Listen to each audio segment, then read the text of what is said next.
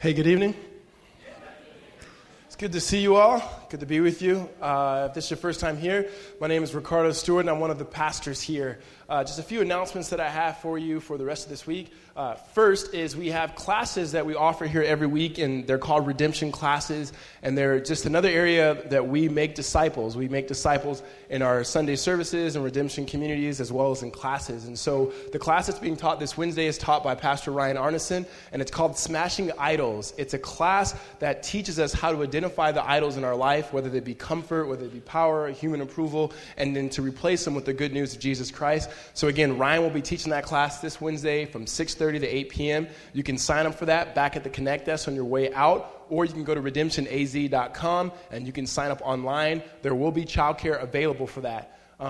Also, just for the next few weeks, next week we'll come back and we'll finish Habakkuk chapter 3. Today, Jim will teach in Habakkuk chapter 2. And then after that, we get into Holy Week. And in Holy Week, we will have Good Friday service. We have one service that'll be 6 p.m. And again, Good Friday, one service, 6 p.m. And then we'll have Easter. And we're going to have 3 services for Easter, 7 a.m., 9 a.m., and 10:45. Now, here's where I'm going to need your help. 7 a.m. is going to be a tough sell, especially for our crowd. I'm just guessing. We need people to show up to the 7 a.m. service so that we can keep the 10:45, which is probably going to be the fullest service. And a lot of people who normally don't come to church will probably come at the 10:45. And then you would say, well, then why don't I just go to the 9? No, we need you to go to the 7. Here's what you're thinking. Somebody else is going to go. We need you to go. And there may be a bet between myself and Jason Raber that we can get more than 200 people to go to the 7 o'clock service. It's once a year. It's 52 weeks in the year, just once. And I'm not saying that you should participate in this bet or you should choose between which pastor you like better, the one who talks to you majority of the time, loves you, prays for you. I'm not saying that, but you should go to the 7 a.m. service, please. I will get a free lunch out of it, and I will pray for you harder, all right? So 7 a.m., 9 a.m., 10:45. If you have people, you're like, listen, I'm bringing a lot of people. They can only come to the 10:45. They've never heard the gospel. They're like related to Satan. Go ahead, fine. You can take them to 10:45. But if that's not the case, then get them to get up earlier. We'll have donuts and food out there for everyone. But there will not be childcare for that 7 a.m. service, just the 9 a.m. and 10:45. After that, the week following Easter, we will start our study in Romans. We'll have materials for you guys. It's going to be a 2-year study, which we'll take a break during Advent for the month of December. We'll pick back up again January next year, and then we'll finish Romans in 2 years. And so that'd be a great journey. We will definitely know the book of Romans after 2 years. So looking forward to that. A couple more things. Last week, Jim came and he shared with you all, and Luke shared that my sister had a stroke, and I know you guys have been praying. And just for me to answer the question that keeps coming up, how's your sister doing? 2 weeks ago, last time I was teaching here, I found out that late that night, actually early the next morning, because I was ignoring the phone calls from my sister's house, because my nephews usually call me all the time and they never really want to talk about anything. And so I said I'd call them back later. The next morning when I woke up, Monday morning, I got a call from my mom, and she had told me that my sister had a stroke. And, that's never, ever good news to hear. And so I left to go be with my family, and I was by myself. My wife and kids stayed here, and so I was down in Southern California with my sister. And so she lost all movement in the left side of her body. And she hasn't fully recovered that. She's able to move her fingers, able to move her toes, able to smile with a full smile now. If you guys are familiar with strokes, you lose parts of your muscles. You're not able to use your muscles because there's some work that needs to be done for your brain to move your body. So really hard. It was really hard, and it still is, and she's still recovering. She's got 2 boys, a 6th grader and an 8th grader, so really, really fun age. And the dad's out of the picture, so it's just my sister. She's a single mom. So my mom has left Mississippi to come be with my sister, and we're just praying for God to continue to bring forth healing there. So we do appreciate your prayers for her. Her name is Keisha, so you could be praying for her. It's my big sister. She's 35 and love her to death. And so I appreciate you guys' prayers for that. On a different note, an exciting note, A few weeks ago, we had our capital campaign in which we began, and we said we wanted to raise $100,000 in a one-time offering. Before we did that, we consulted some people who work with churches around the country to get some experts to tell us what would be a good number to start with. And the guy that we worked with said, hey, $100,000 for your congregation and your demographics because they're younger people and you've never gone through that. That's as high as you can go. And then don't be surprised if you don't get it. And so we were like, okay. But we prayed, we believed in Jesus, we trusted in the Spirit, we loved God, and so it was just a consultant, and so we put that number there, and we asked that God would do exceedingly more than we can think, ask, or imagine. So the money came in, the money kept coming in, and so our final total for that first time giving towards $1 million, we set the goal for $100,000. Not only did we pass the $100,000, not $110,000, not $130,000, not $150,000, but we had $160,633. Yeah. So, safe to say, we were really excited. I mean, like, really, really excited. And so when Jason gave me that number, it was like, I passed out, he prayed for me, brought me back, and it was just a lot of fun. And so if this is your first time here and you're going, why the heck are they clapping over money? That's not what we usually do. We were a part of something that we wanted God to stretch our faith and grow our faith for now and over the next 3 years as a part of us purchasing this building, renovating this property in order that we may use it to bless this city and this community. And so that's what you're hearing is that God himself, we believe, is doing a significant work through Redemption Tempe, and it's just an amazing thing. And so we're excited about that. We'll continue to give you guys updates on how we're doing over the next few years on that. And again, really excited. But now I'm going to pray, and then Jim Mullins is going to come, and he's going to lead us through the chapter 2 of Habakkuk. So would you guys bow your heads and pray with me? Father, we thank you for the great grace in which you've shown us at this church. God, we are just normal people, normal men and women, Lord, who come before you, Lord, with issues, with struggles, with thanksgiving, with praise, excitement, and just our life. And God, we ask that your presence, Lord, just your presence alone and the power of the kingdom of God would enter into our lives, Lord, that we may make sense of where you have us, what we're doing, our families, our friendships. And Father, we may come before you. God, as we open up your scripture tonight, we ask that you would lead us, that you would guide us, that you would anoint Jim, that he would preach in a way that would move and stir our affections for your son, Jesus. God, we ask that you would be honored and worshiped in all that we do, say, and think. In Christ's name, amen.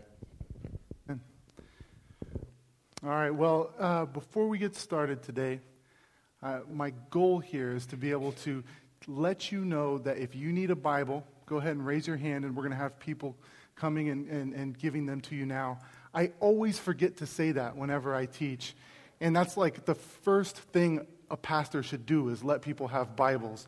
So if I don't do that, then I'm really failing here. So if you need one, you've got people out there who are passing them out. Well, as Ricardo said, we're continuing in our series in Habakkuk. And I thought it would be important to introduce the series by kind of sharing with you some of my life, some of the most formative, actually I think the most formative era in my life. I was 21 years old. Things were going really well for me. I actually was an intern at a church, and I was getting trained for ministry, and things were going very well. I was actually making $600 a month, which was better than I had ever done before. There was a girl who was considering maybe possibly dating me, which was pretty sweet. And then, life was going well, and I got one of those calls. And you know the kind of calls that I'm talking about. The calls that you either have received or is coming. My grandpa called me. My grandpa is one of the most important men in my life. He's like the cross between, an NFL linebacker and C.S. Lewis. He's like the big philosopher who just likes to eat meat and is real big and stuff. He showed me who Jesus is. He really was the one who shared the gospel with me the most. He discipled me. He was like a father to me. And on the other end of that line, he was telling me that he had cancer. I got to tell you, it shook me, it broke me. But before I could even catch my breath, within the next few days, I got another call that some very close family members had been involved in a murder. That they themselves, over the years, there was an older man in the neighborhood who really took advantage of them and brought them under his wing and sold drugs and made them, used them to sell drugs in the neighborhood. And that my family members, these young guys, 16 years old, had killed someone. And my family was shaken. And we were broken. And my perfect little world got interrupted. I was saying, God, I'm here. I'm trying to be trained for ministry. Don't you want me to do that? That seems like a good thing. But I had to move back to Denver to be with my family, to live with my grandpa in the last 6 months of his life, and to be with my family as they went through the trial. So I packed my bags in this truck. I drove to Durango. That's where my mom lived. And then from there, we were going to drive 8 hours to Denver. We got to Durango, and as if things couldn't get worse, we got another call. One of my family members was on the other end of the line saying he was going to kill himself.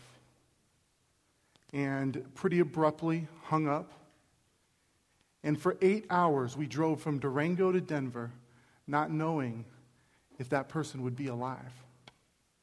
And as we were driving, my mom, who at that time was not open to talking anything about any spiritual issue or talking about God, she looks at me and she says, "Look, Jim, you like to talk about God so much? Well, let's have a conversation.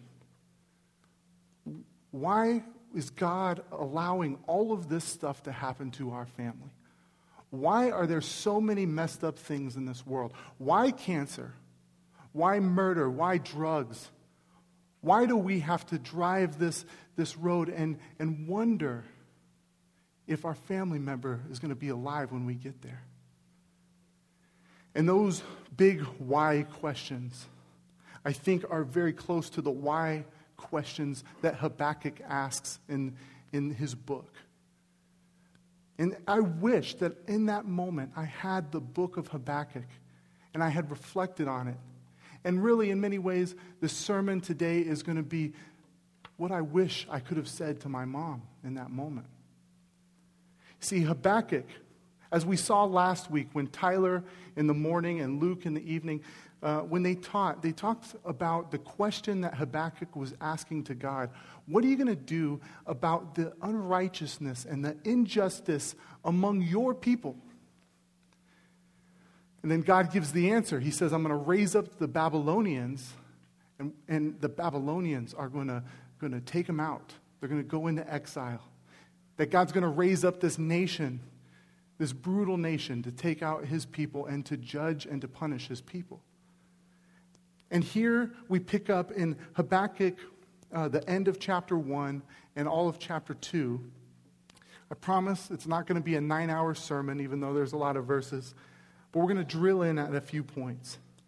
I want to start at Habakkuk's next question, which is in verse 12 and verse 13. So if you want to open your Bibles, we can read that.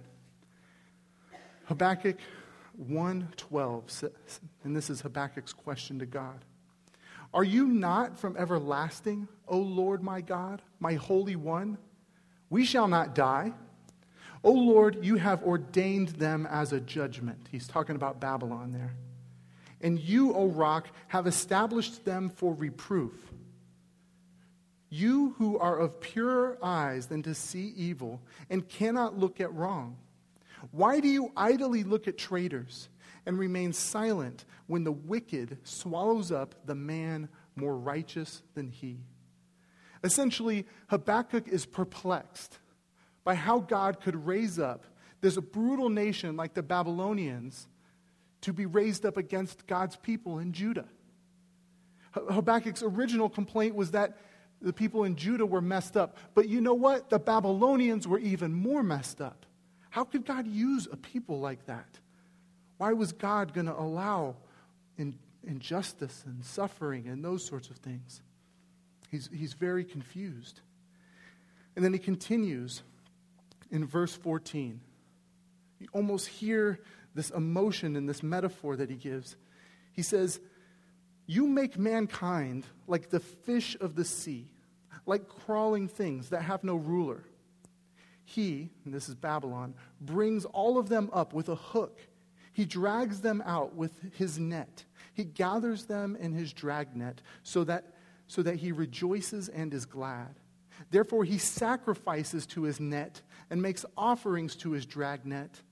For by them he lives in luxury and his food is rich. Is he then to keep on emptying his net and mercilessly killing nations forever?" Habakkuk doesn't like God's plan, and he's trying to explain it to him.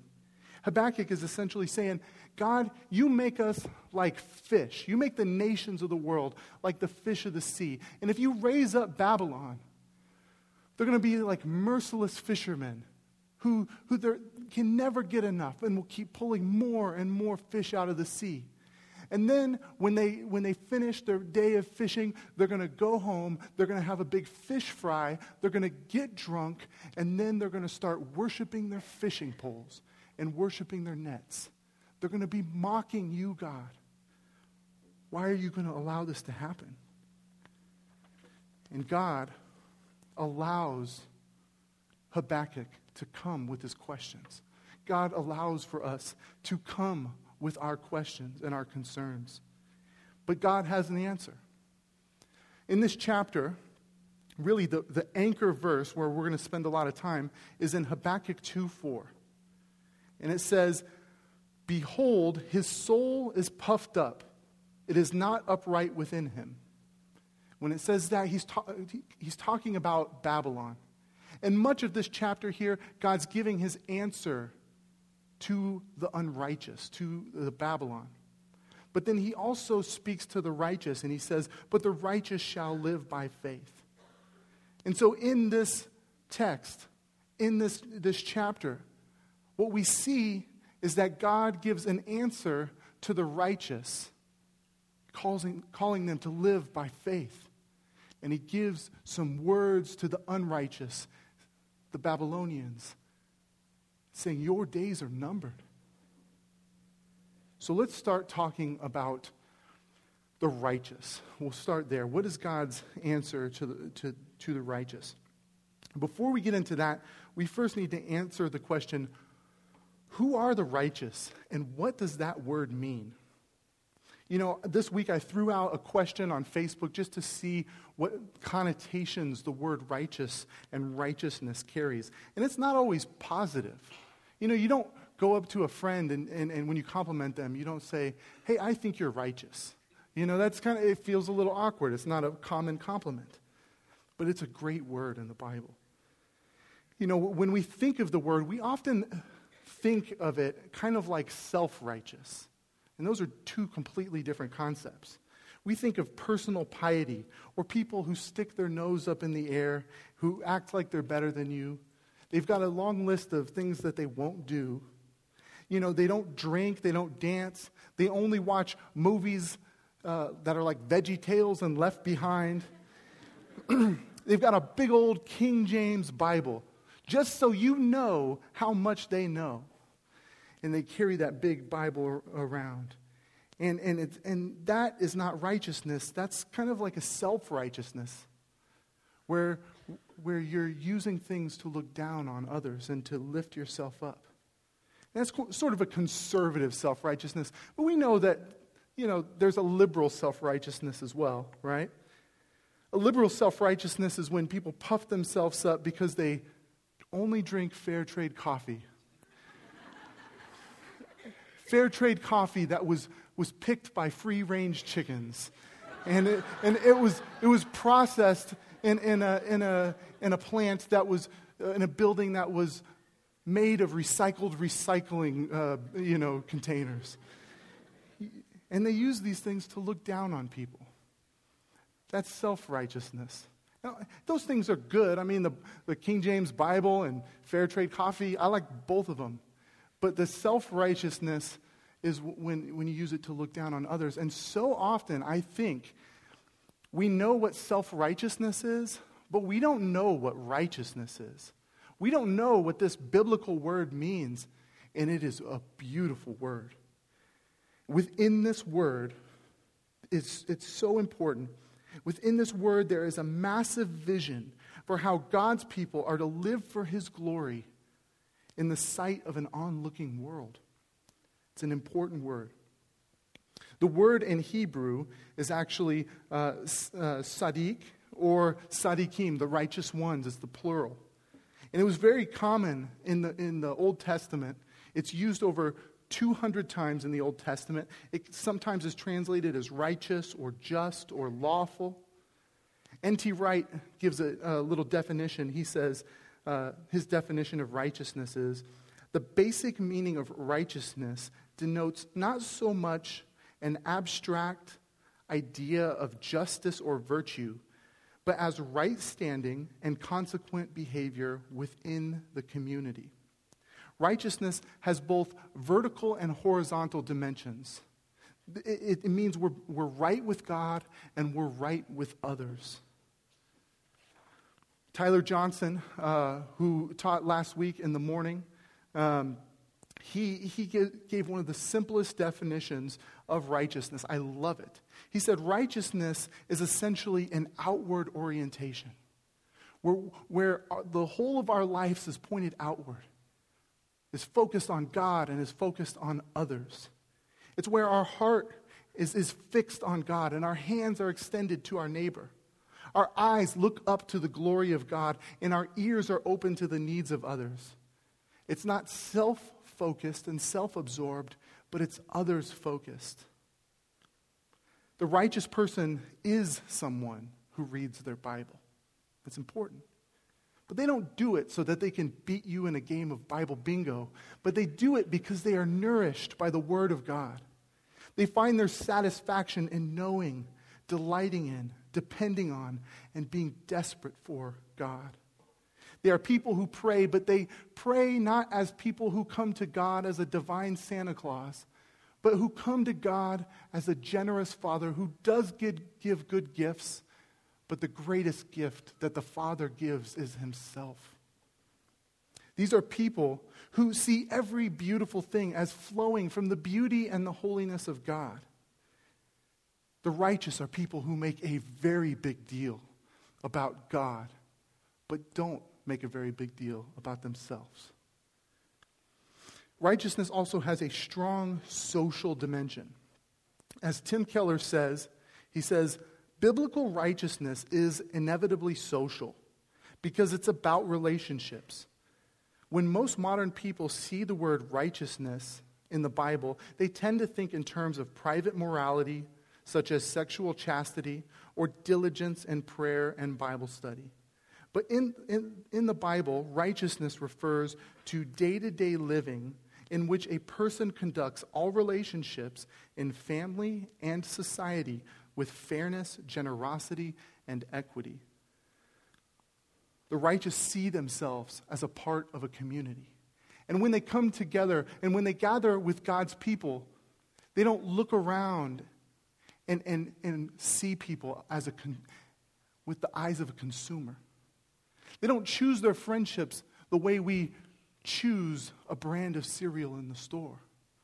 Rather, instead of seeing what they could get from people, they look for how they can be a servant. They're looking at people as image bearers of God who have much to contribute. These are people who are compelled by love, who are servants, who are spiritual siblings within the community. The righteous are people of generosity. They look at their time, their treasure, and their talent as instruments and tools that can be effectively wielded for the good of others. These are people like my friend Roy. My friend Roy, who he goes to the Gateway, Redemption Gateway. He's my oldest friend, and he's like Jesus. He's a servant. This guy, when he went to go buy a new car. And, you and I, we don't like to help people move. When someone's moving, we kind of avoid them for a few weeks so that they don't ask us to help move. He looks for people to help them move. And when he went to buy a car, he decided he was going to buy a truck so he could be more effective in helping people move. That's a snapshot of righteousness. The righteous are people who see the brokenness in the world and actually care. They resist the apathy that presses in upon us, longing for God's justice to touch every square inch of the world. Instead of daydreams of personal grandeur and thinking about get-rich-quick schemes or how they could actually, if they worked out a little more, they could make it to the NBA or something like that. These are the people who plot and devise and scheme creative ways to love others. They are people of peace instead of violence, who do take sin seriously, but they bend towards forgiveness. They speak life-giving words, not words of slander or self-promotion, but words of truth that are drenched in love. This is the biblical vision of righteousness. It's a vision not just for individuals, but for a community. God called Israel to be righteous because he himself is righteous and is on a mission to reveal himself to the world. Now, can you imagine the impact of a whole nation with Israel, or even a whole church with us, if we took this vision of righteousness seriously? Well, actually, Proverbs describes what that's like. Proverbs 11:10 says, "When it goes well with the righteous, the city rejoices." And other translations say, "When the righteous prosper, the city rejoices." And why does the city rejoice when the righteous prosper? Why would the city throw a party when the righteous are the ones who get a raise or who go into office or who make a lot of money or who are healthy? Because they know that the righteous are the ones who, when they flourish, they don't hoard their flourishing, but they pour it out to others.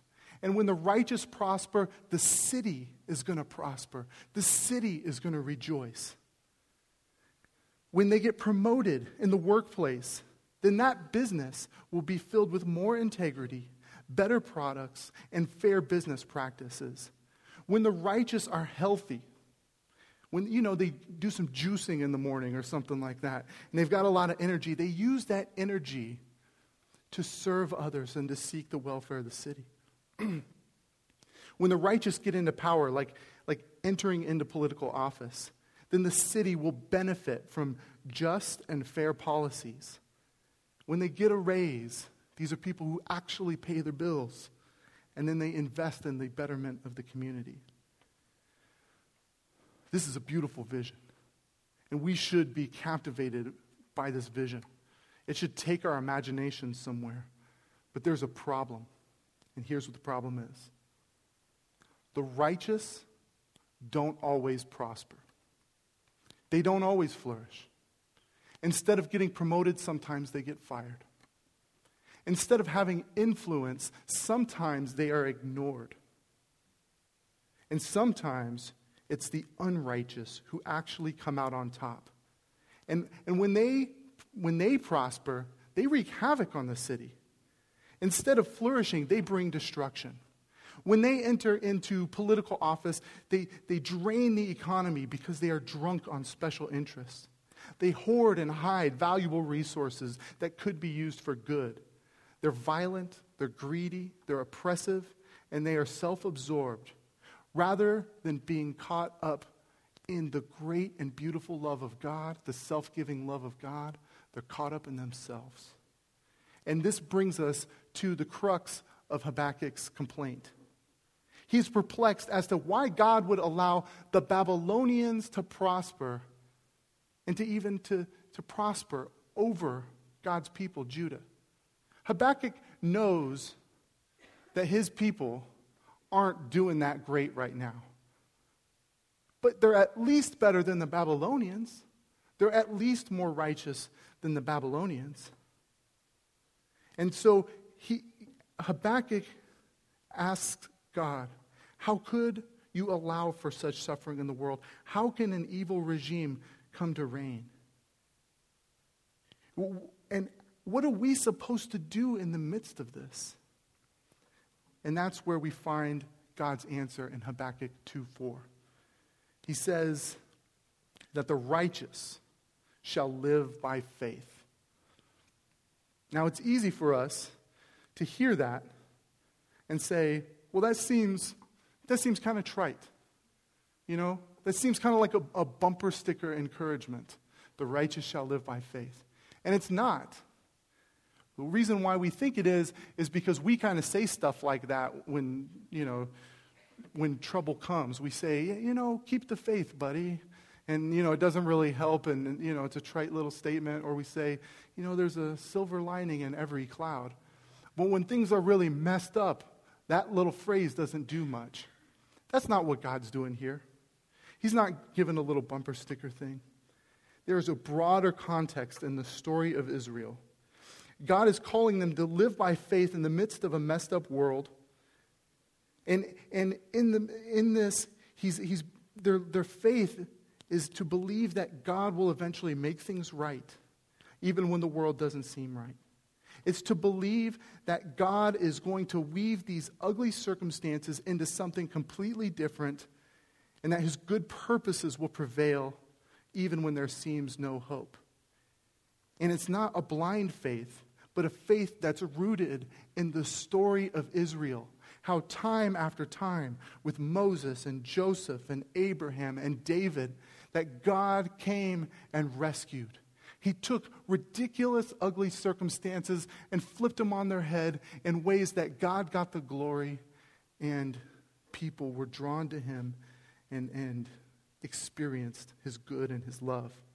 Read the chapter of Hebrews 11 when you get some time. It really goes into that in depth.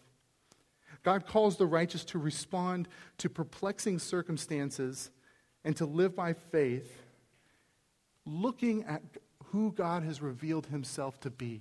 And they had a great story, and they had a great history with God, showing his faithfulness over and over again, that he's trustworthy. But we have a unique advantage as the church, because they were 600 years before the cross, but we are 2,000 years after the cross.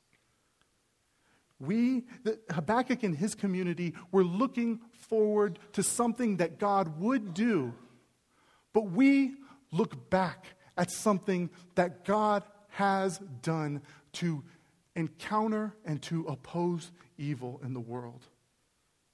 The cross. The cross is when God steps up to the evil in the world and wins.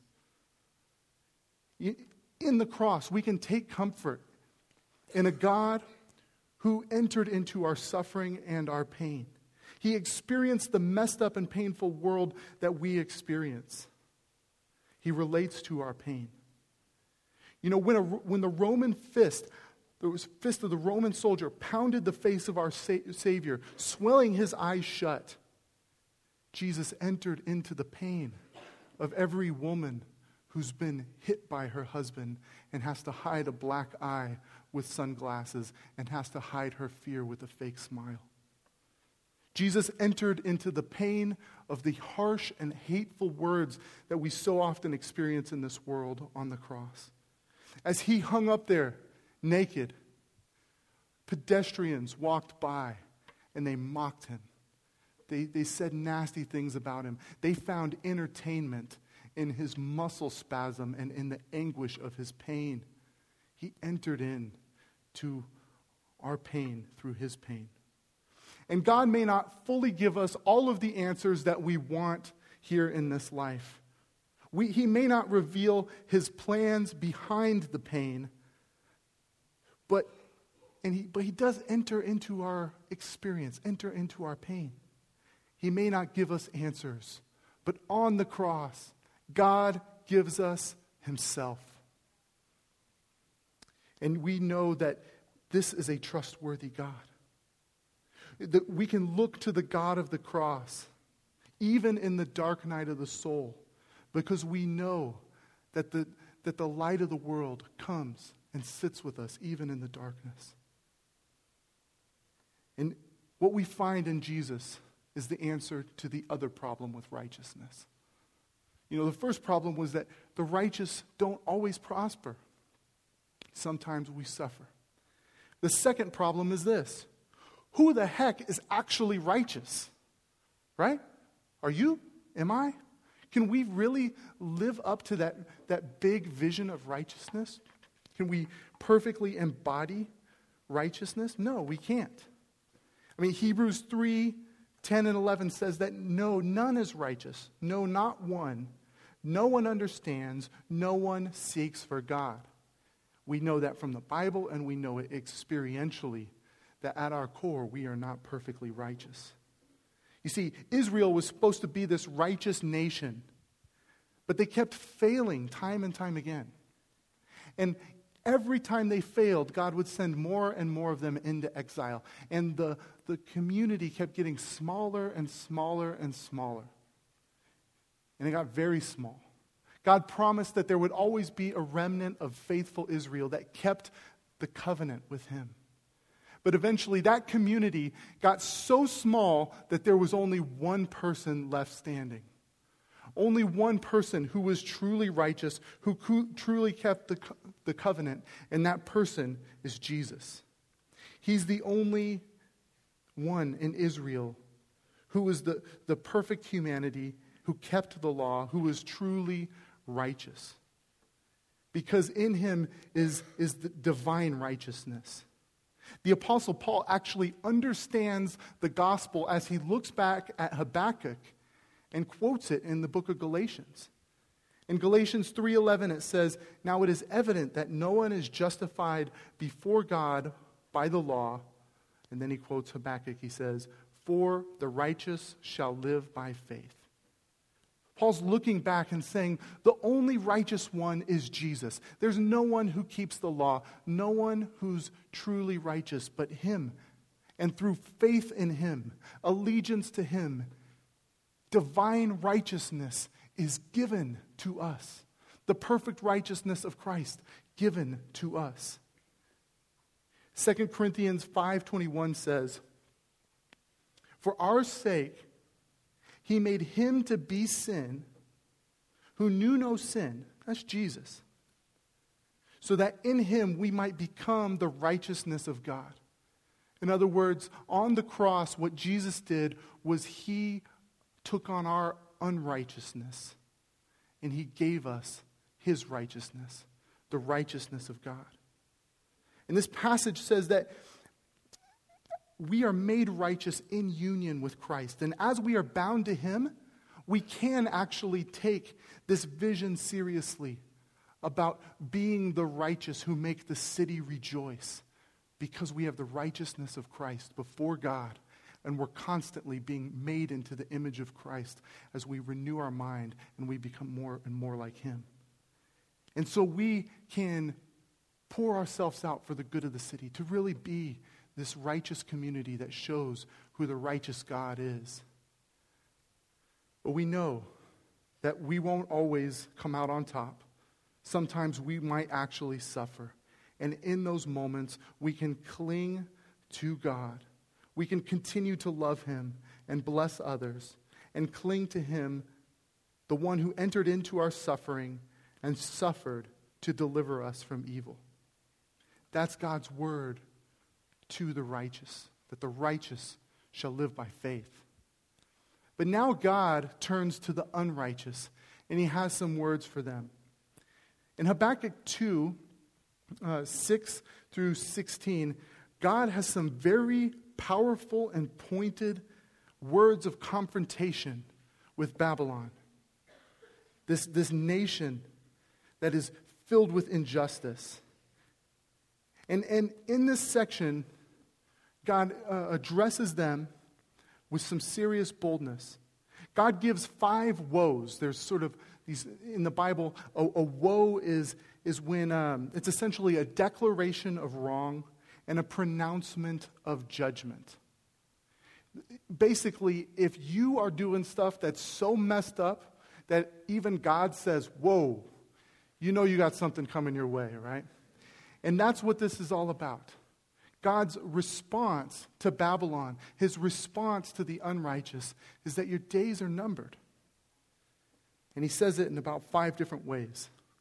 Number 1, God condemns Babylon for their excessive greed and economic oppression. In this section, God points out how the Babylonians used wealth in a greedy, sinful, and harmful way. The righteous used their wealth for flourishing, but the unrighteous used their wealth for selfish gain that decimates communities. And when you look at Habakkuk 2:6, it says, "Woe to him who heaps up what is not his own. For how long? And loads himself with pledges.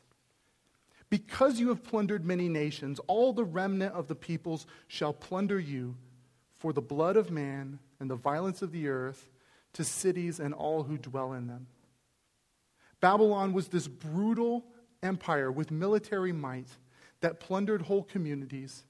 They would steal their most valuable resources, injure people, attack people, kill people, destroy the infrastructure of cities, and even harm the physical earth around. And essentially what God is saying in this passage is, Babylon, your wealth, the wealth that you have, it belongs to these other nations, and you've stolen it from them. And that God is the divine debt collector who will allow the other nations to eventually take Babylon out.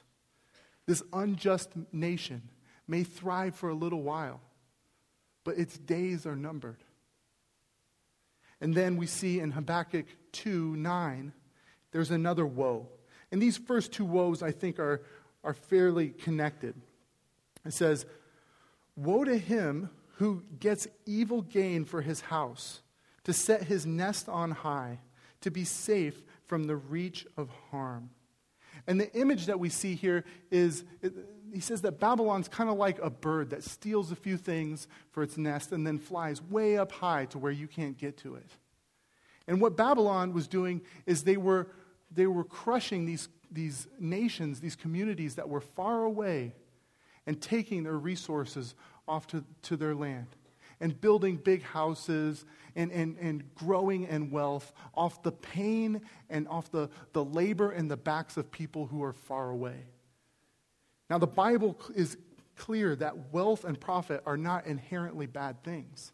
They're actually probably good things. But when they come from injustice and they come from the pain of someone else's back that you're forcing into this, God gets pretty upset. And, this could be likened to a company that gets rich because they rely on sweatshops or slave labor in a distant land. They don't want to see that nastiness in their area, so they export it really far away. It's sort of an out-of-sight, out-of-mind mentality that the Babylonians had. And they think that nobody sees what they're doing, but God sees. And in verse 11, it basically says the building materials that you stole from these nations to use to build your extravagant houses, they're going to cry out against you and witness against you. This unjust nation of Babylon will thrive for a little while, but their days are numbered. Number 2 is that God condemns Babylon for their culture of violence and shame. Habakkuk 2:12 says, "Woe to him who builds a house with blood and founds a city on iniquity. Behold, it is not from the Lord of hosts that people merely labor for fire and nations weary themselves for nothing. For the earth will be filled with the knowledge of the glory of the Lord as the waters cover the sea." And again, woe to him who makes his neighbors drink. You pour out your wrath and make them drunk in order to gaze at their nakedness. God's condemning them for their culture of violence and shame. He's calling out a society where the city functions on an economy based on sin. Their towns are filled with jobs that rob people of dignity, where violence and shameful acts are a part of the normal economic and entertainment life. This is a place where it's hard to make a living without somehow contributing to degrading industries. You might think of a town in Southeast Asia somewhere where the economy is based on the revenue of sex trafficking and sex slavery. Or, where places where women have to make decisions about whether they're going to enter into prostitution or feed their children. But we might also think about the entertainment industry in America, where we essentially fund sex trafficking with the amount of pornography that people are watching and giving revenue to. We have whole celebrity gossip magazines and TV shows that make millions and millions of dollars because they know that we are hungry to mock and to hear about the struggles and the failures of someone like Lindsay Lohan. God describes the actions of Babylon with a metaphor of them. They're getting people drunk so that they can gaze at their nakedness. And he says that that's what Babylon is doing to the nations, shaming them and robbing them of their dignity. And God's response to that is that God has a cup for them. It's the cup of his wrath. And that this unjust nation may thrive for a while, but its days are numbered. And number 3, God condemns Babylon for their environmental degradation and how it harms their neighbors. Habakkuk 2:17 says, "The violence done to Lebanon will overwhelm you, as will the destruction of the beasts that terrified them. For the blood of man and the violence to the earth and to cities and all who dwell in them." Now, I'm not about to go Al Gore on you. I don't have like a ladder or anything like that. But this passage is talking about environmental degradation. What they're talking about with the violence done to Lebanon. Lebanon was known for its lush trees and its strong cedar wood. And it had these beautiful trees and these beautiful forests. And Babylon would come through needing to feed their excess in Babylon even more. And they would cut down all the trees and take out that good cedar wood. And then they'd go hunt through the forest and they'd kill all the animals. And this passage isn't saying that cutting down a tree and using wood is wrong. No, that's a good thing. And it's not saying that hunting is wrong. What it's saying is, it's the opposite actually. That what you're doing is you're coming and destroying the renewable resources in an environment, and people suffer because of it. Because the nations that they were taking these trees from and taking these animals from, they need something to build their houses with. They need food to eat. And their environment was destroyed because of what the Babylonians did as they fed their excess. Now, we got to be clear here. This is not saying that an animal, or like a river, is on par with a human and is just as important. But rivers are important because people drink from rivers. If you're going to take seriously the call to love your neighbor, you got to care about rivers. And furthermore, we're given a stewardship of the earth and a call to truly love our neighbor. And Babylon didn't. They didn't consider their neighbor. They stole from their neighbor and destroyed the environment around their homes. And number 4, God condemns Babylon for their idolatry. Habakkuk 2:18 through 20 says, "What profit is an idol when its maker has shaped it? A metal image, a teacher of lies. For its maker trusts in his own creation when he makes a speechless idol. Woe to him who says to a wooden thing, 'Awake,' to a silent stone, 'Arise.' Can this teach? Behold, it is overlaid with gold and silver. There is no breath in it at all. But the Lord is in his holy temple. Let all the earth keep silence before him." God concludes his woes against Babylon by calling them out for their idolatry. Idolatry is when we take anything, even good things, and put them in the central place where God belongs. when we take good things and make them ultimate things, when we orient our life around anything other than God as that central piece. And what Babylon did is they made these little statues, and they attributed divinity to them, and they worshiped these little statues. And we don't do that, but we often put other things in the center of our life, like wealth or power or comfort or pleasure. When we make these the central aim of our lives, we are essentially creating idols. And I believe that God concludes this section on the woes against Babylon with idolatry because it's the worst of their sins. Because it's the fountain from which all of their injustice flows. Now, you might be saying, it's not a big deal if someone carves and worships a little statue. Just let them do their thing. It's a little weird. It's a little silly. But, let them believe what they believe. It's not hurting anybody, right? Well, that's wrong. The logic of this passage is saying, when you make an idol, when you carve an idol can't, when you make this little statue, that idol can't really do anything. It's not really a God. It doesn't have a voice. It can't teach you anything. It can't do anything for you. Essentially, what you're doing is you're putting it there, this thing created in your own image that you give power to. Essentially, with idolatry, we're worshiping ourselves.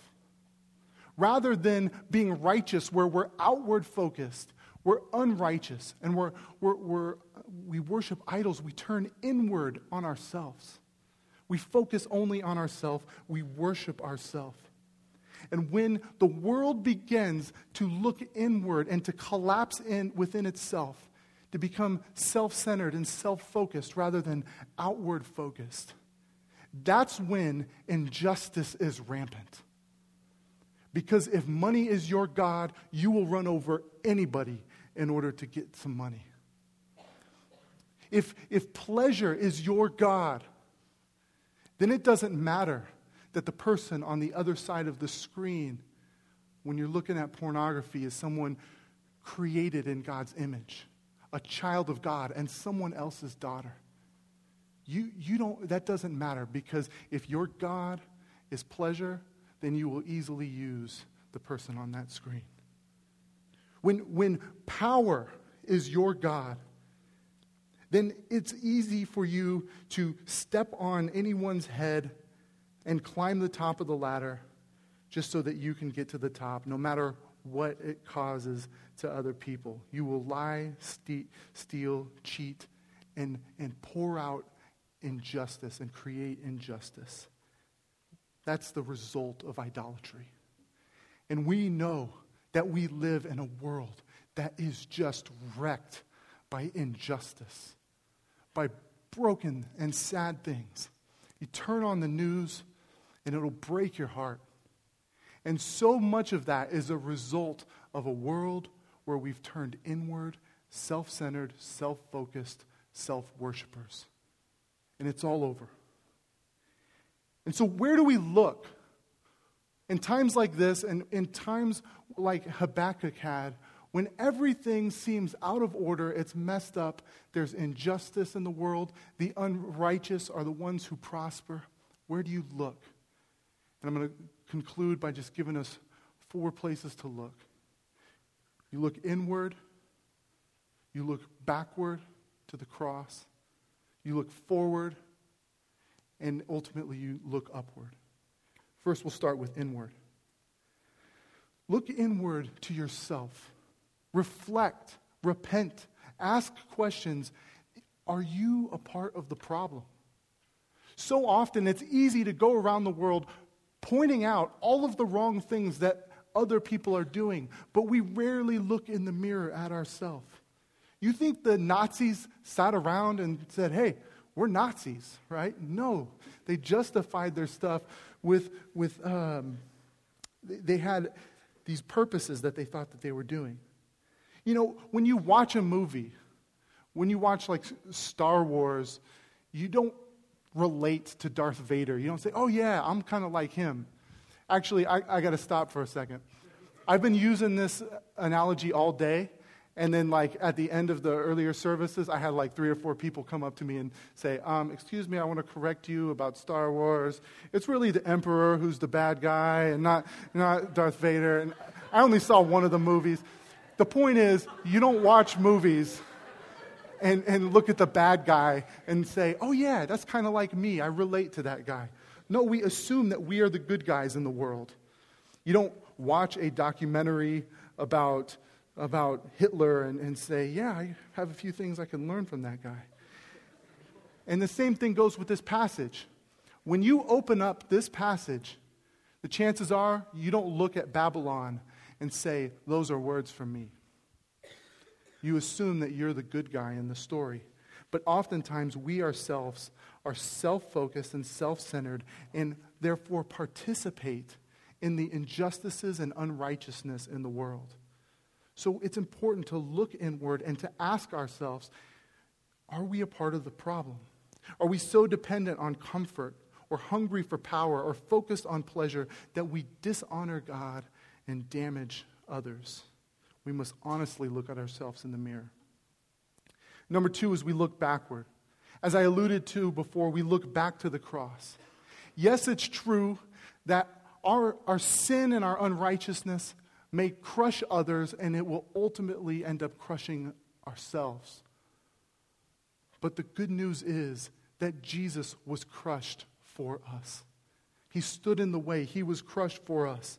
And on the cross, we find someone who makes us righteous, who atones for our sins, and who defeats evil in the world.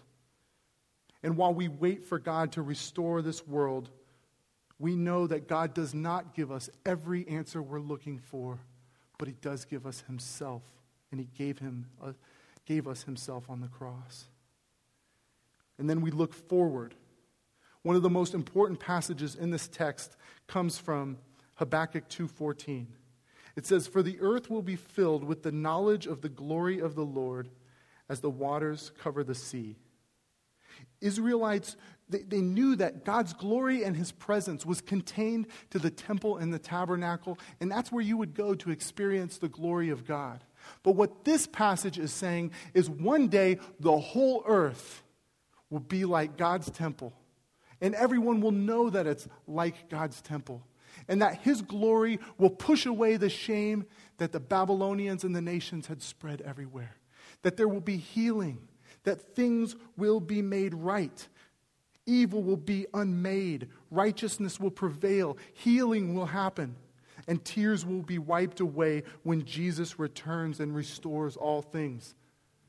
The glory of the Lord will one day fill the earth as the waters cover the sea and drown away all the evil stuff.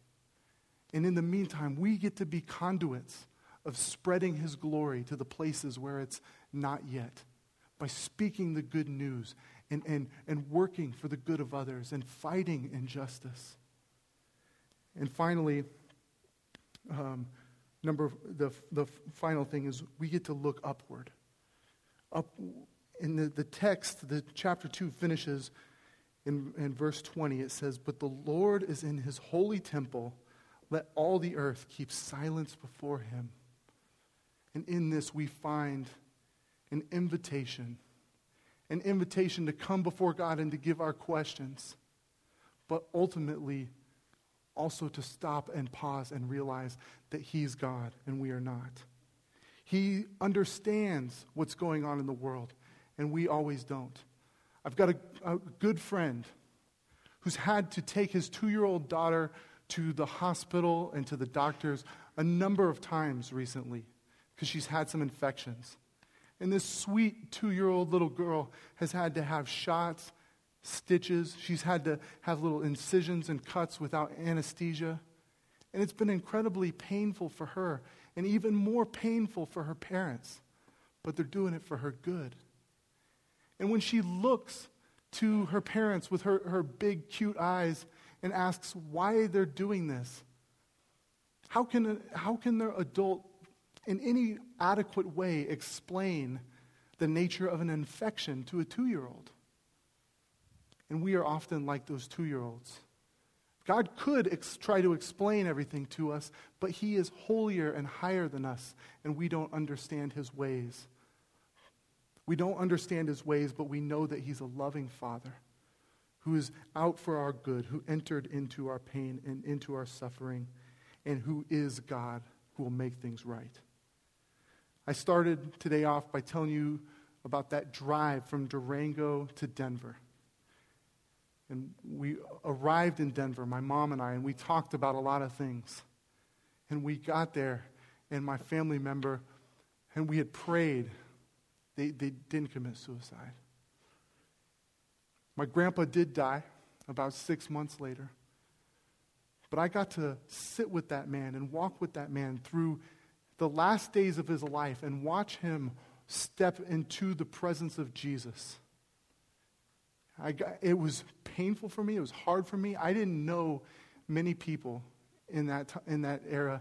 And I had to walk around the streets of Denver when it was cold, and sometimes in the middle of the night when his catheter would come out and we'd have to rush to the hospital. And it was painful and it was hard. And I don't stand here today being able to fully explain what that season was about. But I do know this. Jesus was there. He was with me. He was shaping me. And it was the most impactful time of my life. My mom, at the end of that ride, within a few days ended up coming to know Jesus. And believe it or not, about 4 months later, I met Jenny and my wife, and we were eventually able to get married.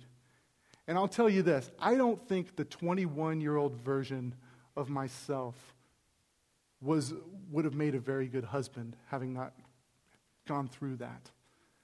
And frankly, I think God loved my wife so much that he wouldn't let this irresponsible knucklehead not go through some serious trials before I could be a good husband. And each day that I'm a dad, I'm a father, I'm a pastor, those sorts of things, so much of, if there's anything good coming out of me, it kind of came so much from that era. Is that God doesn't always give us the answers we want, but his purposes are good, and he gives us himself. Let's pray.